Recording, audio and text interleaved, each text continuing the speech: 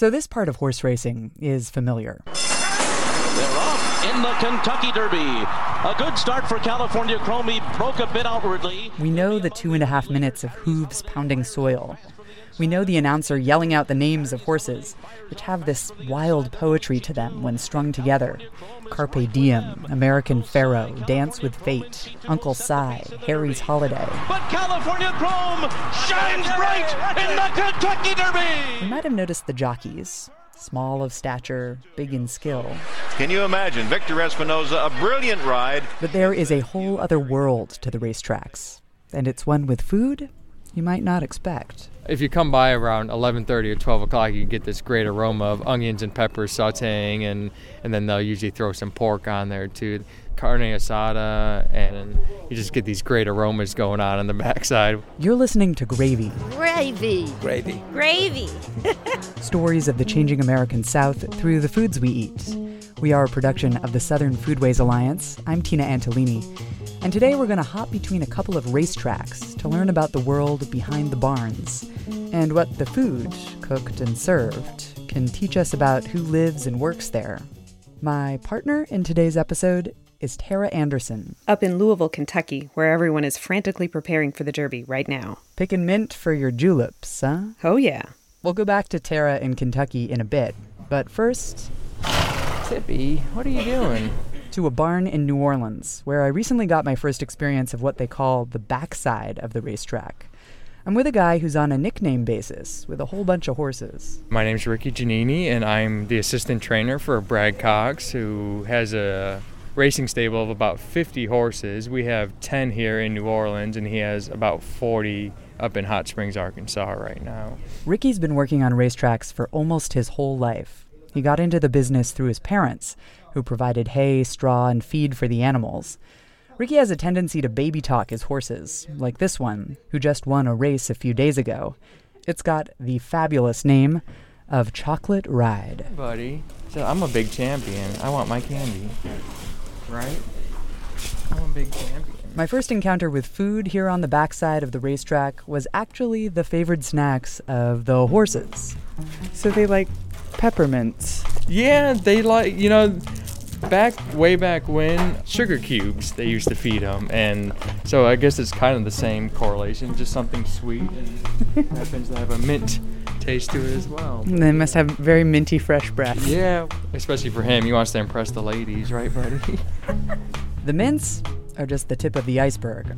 Horses here get 5-star service. They actually eat 3 times a day. We feed them an early breakfast at about 4 o'clock in the morning, and then they get a lunch at about 11, and then they'll get a dinner about 4 o'clock in the afternoon. All that feeding requires a whole staff of workers, as does the run of other jobs involved in horse care and training. Freddie is a groom. He does everything from he cleans their stall, he brushes and cleans them. We're only using first names for most workers, for reasons that will become clear later in the story. The grooms are maybe the most intimate with the horses. They give them baths nearly every day, if it's not too cold. And then this is Filiberta. She's walking one of our horses. She's what's called a hot walker. Just like when a marathon runner goes out there and runs a race, they'll walk for a little while to let their muscles cool down, their respiratory system cool down. So horses can't do that on their own, so we have people that walk them around. The workers baby the horses, applying medicine, picking the dirt out of their hooves. They're like little kids. I mean, they can't do any of this stuff themselves, so we have to do everything for them. Little kids who happen to be professional athletes. Exactly. At 8:30 a.m. on a chilly weekday morning, Ricky and his team have already been up for several hours. Everyone is bundled up, trainers and exercise riders breezing their horses. The skyscrapers of New Orleans' central business district peek through the fog across the track. Every morning, this is what we do almost every day of the week with the horses. Starting at 6 a.m. Starting at 6 a.m., yeah. Rain, shine, as long as the track's not frozen, we're out here training. It is a demanding schedule, not just every day, but through the year. You see, each racetrack in the South and across the country has its season, ranging from a few weeks to a few months. All the trainers, grooms, and hot walkers will be here in New Orleans with their horses, from the race on Thanksgiving through the Louisiana Derby in late March. There would be one year we went from New Orleans to Kentucky, Kentucky to upstate New York, from upstate New York to Long Island, New York, Long Island to Lexington, Kentucky, Lexington, Kentucky to Louisville, and then Louisville back to New Orleans, all in a 12-month time span. It's a life constantly in transition. Yeah, we are all gypsies, carny folk, however you want to call us. I can imagine you could get used to it and then it would be sort of dull being in one place all the time. Yeah, I took a break from the racetrack for a little while and just worked at a horse farm in Lexington, and after about 3 months I got stir crazy and I'm like, I gotta go somewhere. And just some people are cut out for farm life, some people are cut out for racetrack life, and racetrack life is moving every 3 or 4 months. For a lot of workers, racetrack life also dictates some pretty unconventional living conditions. Many racetracks don't allow kids to be on the backside, so some workers will leave their families and travel solo between tracks. Many workers live in dormitories in the horse barns. It's pretty much like a dorm room. I mean, it's maybe 15 by 20 feet large, and unfortunately it's not ideal conditions, but it is. The racetracks do provide housing for the people that work back here. And all of that helps shape the food of the backside of the track. No kitchens to cook in. Back when Ricky was really bouncing from track to track, he worked out a system for himself. He's from this big Italian-American family and was bummed out by having to rely on a microwave for his meals. What I do is I make, before I leave, if I know I'm going to be somewhere for a period of time where I can't cook, I'll make a big batch of stuff and freeze it, and then I can just thaw it out from time to time. I have Ziploc bags of sauce so that all I have to do is, at least I might not be making the pasta, but I can go out and buy a good bag of pasta or some ravioli, and then I got my homemade sauce to put on top of it. Ricky's such a good cook, he runs a food truck called Sweet and Savory, which serves up crepes and gelato to Louisville residents in the summer. But most people at the track aren't eating ravioli or gelato. I'd say 75% of the people, Spanish is their primary language back here. And I never took Spanish in school, but I have become partially bilingual because it's your means of communication back here. And so the food the workers on the backside of the racetrack like is largely Latino. But if you're from Guatemala, like Freddie and Claudia, a groom and a hot walker here, it's not so easy to find those sorts of dishes. Pues todos los días cocinamos porque es difícil conseguir la comida latina, mejor la preparamos. We cook every day because it's difficult to get Latino food, so it's better for us to just cook it. The ingredients are the same that everyone uses. The difference is in how you cook the food.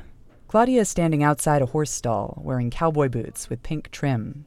She's been working on racetracks for 4 years, Freddie for 7. She cooks for the two of them, but she has to get creative because they live in the dormitory. No hay una cocina, cocinamos como podemos, porque si debemos adaptarnos a vivir aquí, porque si vivimos afuera, tenemos que rentar. There's no kitchen. We cook however we can. We should adapt to living here because if we live outside of the track, we have to rent, and it's very difficult. Cacerolas eléctricas. We use hot plates and crock pots. She cooks soup and rice in that crock pot, and Freddie's favorite, fried chicken. But it's even harder at the racetrack they'll go to next, the one in Kentucky. They have smoke detectors in the room. Yeah, they and can't. So when they cook, it gives off the. It's more of a security thing, I guess, but I think it's a little bit overkill. But so basically what they'll do is they'll cook food outside of their rooms so that when the fumes go off, it doesn't set off the smoke detectors.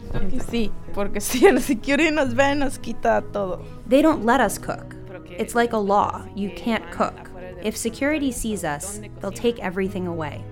They pass by every 3 months, checking the rooms, and if they find the crock pots or electric pans, they take them away because they're not allowed. Why do they stick with this, then?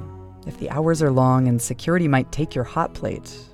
The answer is in the economics equation so many migrants face. Claudia and Freddie can make many times more money here than what they did in Guatemala. It enables them to do things they otherwise couldn't. Bueno, estamos construyendo nuestra casa ahora. We're building a house in Guatemala right now.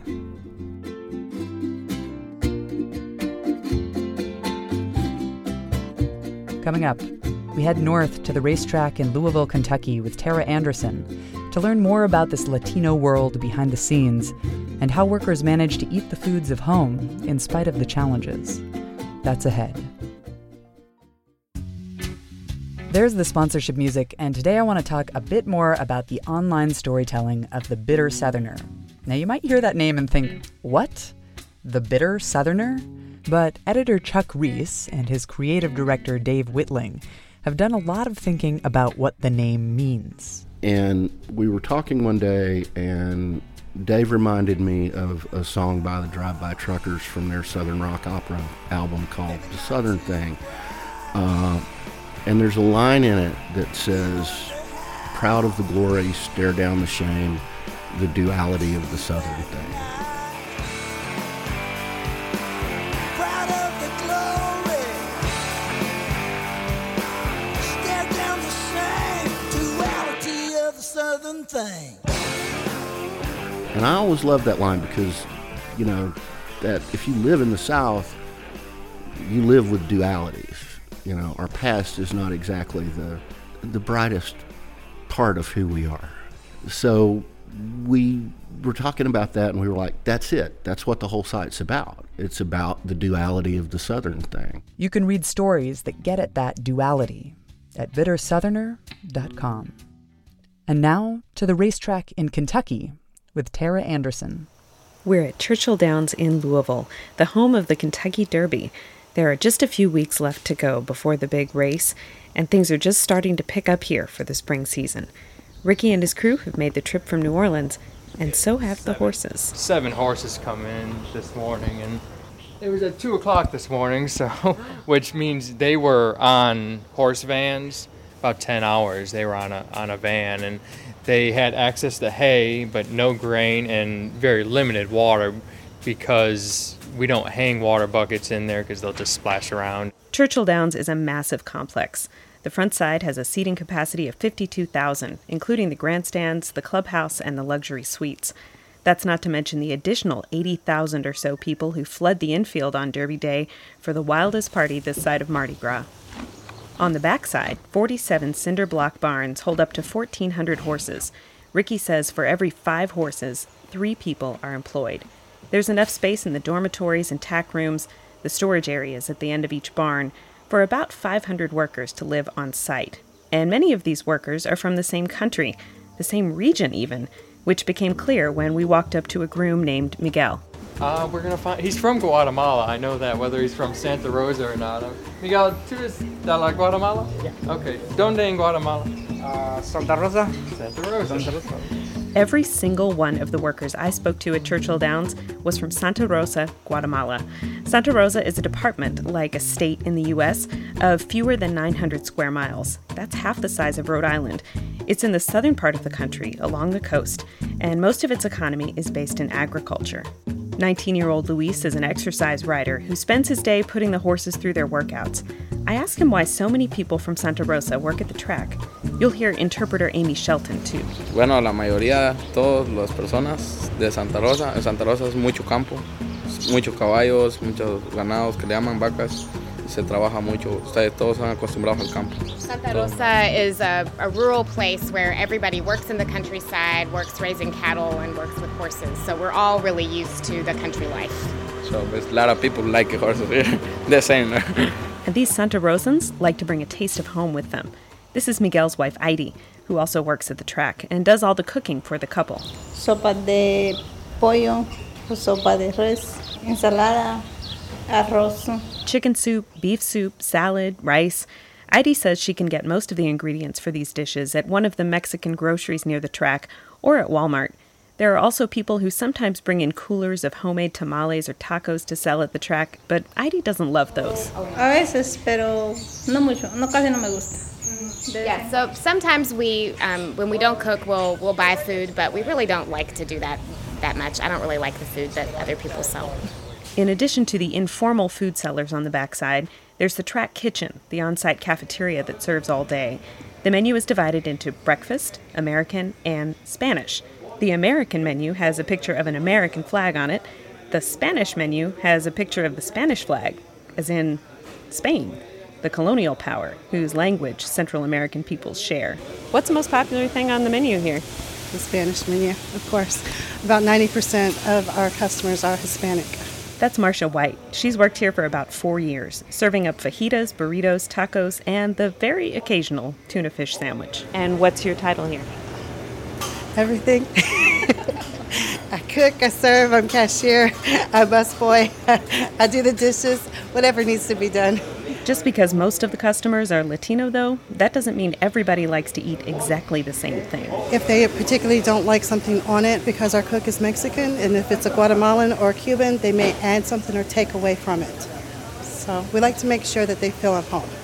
Because a lot of the people here, they travel from track to track, and so we want them to have a taste of their home and for them to feel like they're our family as well. Another home away from home for many of the workers is the Backside Learning Center, a small nonprofit that has provided a variety of services since 2004. Track workers can work on their English language skills and study for the U.S. citizenship test.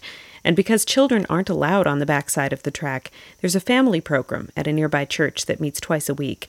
Volunteers help kids with their homework while the parents attend English classes. Sherry Stanley is the center's director. She says it was founded out of necessity. Because at that time, there weren't a lot of bilinguals, and so there was a big, communication barrier between the English speakers and the Spanish speakers, and they just recognized the need for workers to have a place to work on their English skills and be able to communicate. A few decades ago, most of the track workers were African American. But now, Sherry says, of the 1,000 workers on the backside of the track here, 75% are Hispanic. And the high number of Guatemalans traces to what has been going on in Central America. Like in the 80s, early 90s, when there was a lot of unrest, particularly in Central America. And then as immigration works, there was a trickle of some Guatemalans and people from other countries that came in at that time. And then slowly their family members and friends from their home communities, they were told that there was work here, and they came here, and their family members helped them get jobs. So that's how the population grew, and now it's a very large segment of the population here. Are you all finished with what you were doing? I don't want to interrupt. Los niños dicen que On a recent evening, Maria and Bertila, both from Santa Rosa, Guatemala, were at the center's family program with their children. Maria's 9-year-old son, Angel, has a round face and close-cropped dark hair, and he was happy to talk to me because it got him out of doing homework. I asked him what kinds of Guatemalan food he liked, but he preferred to talk about his fast food favorites. So your favorite thing in the whole wide world to eat is what? I don't know, like pizza, McDonald's, Taco Bell. Angel's mom, Maria, laughed when I told her what he said. Taco Bell. El mío es, yo quiero Taco Bell. Yo quiero Taco Bell, he says. And sometimes she gets it for him. Occasionally, she'll get takeout from a nearby Mexican restaurant, El Mocajete, that several track workers mentioned they like. But for a special occasion or when she's feeling homesick for Guatemala, it's got to be tamales. There are lots of steps involved. I asked Maria to talk me through the way she makes them. Hago la masa, la deshago y la pongo a cocer hasta que hierva la masa. Te parto la carne en pedazos. I make the cornmeal mush first, cooking it until it thickens. Then I cut the meat into pieces. While Maria is listing ingredients, I'm thinking about how far she must have come to end up here. Tomate. Tomatoes. La pepita de la calabaza. Pumpkin seeds. I don't know Maria's immigration status, but a 2003 survey found that many backstretch workers are undocumented. Detailed statistics are hard to come by because people are afraid to talk about this part of their lives. Canela, chile ancho, el que está en negro. Cinnamon, ancho chili, green peppers. According to the Pew Research Center, there were as many as 35,000 unauthorized immigrants in Kentucky in 2012. Pero luego se revuelve con la carne y ya se junta con la masa y se envuelve en hoja del banano. Then I mix it all together with the meat and wrap the whole thing in a banana leaf. I've heard it's not uncommon for someone to get deported. And even if that happens, they say, I'll see you next year. That's because many return. No lo preparo con frecuencia por lo que me sale muy caro, pero sí lo hago 2-3 veces al año por lo mínimo. I don't make tamales often because all those ingredients are expensive, maybe 2 or 3 times a year. Maria's son Angel likes tamales a lot, the one Guatemalan dish that really gets him excited. Maria learned how to make tamales from her mom, so they also keep her connected to her extended family. Who did she learn from, do you think? ¿Quién aprendió ella a hacer tamales? Yo creo que la mamá de ella. Maria's mom learned from her own mom, who probably never imagined that her tamales would be served to a little boy growing up in the United States. This Sunday, the Backside Learning Center is doing something new. For the first time ever, we're having a derby party to kind of acknowledge the work that backside workers, or their role in making derby happen. Yes, it's happening a week early because workers will be busy on Derby Day itself. But Sherry says they're making a point. You know, everyone sees what happens on the front side and the actual racing and all the kind of glitz around, you know, Derby and just Millionaire's Row and all of that. But most people are very surprised to know that there is a very large population of about 1,000 people that it takes to make all of that happen. So on the first Saturday in May, racing fans at Churchill Downs will wear big showy hats and spring dresses, seersucker suits, and bow ties. They'll eat ham biscuits and Kentucky burgoo, and they'll probably drink a lot of mint juleps. But on the backside of the track, remember that the Derby really runs on rice and beans, carne asada, and of course, tamales.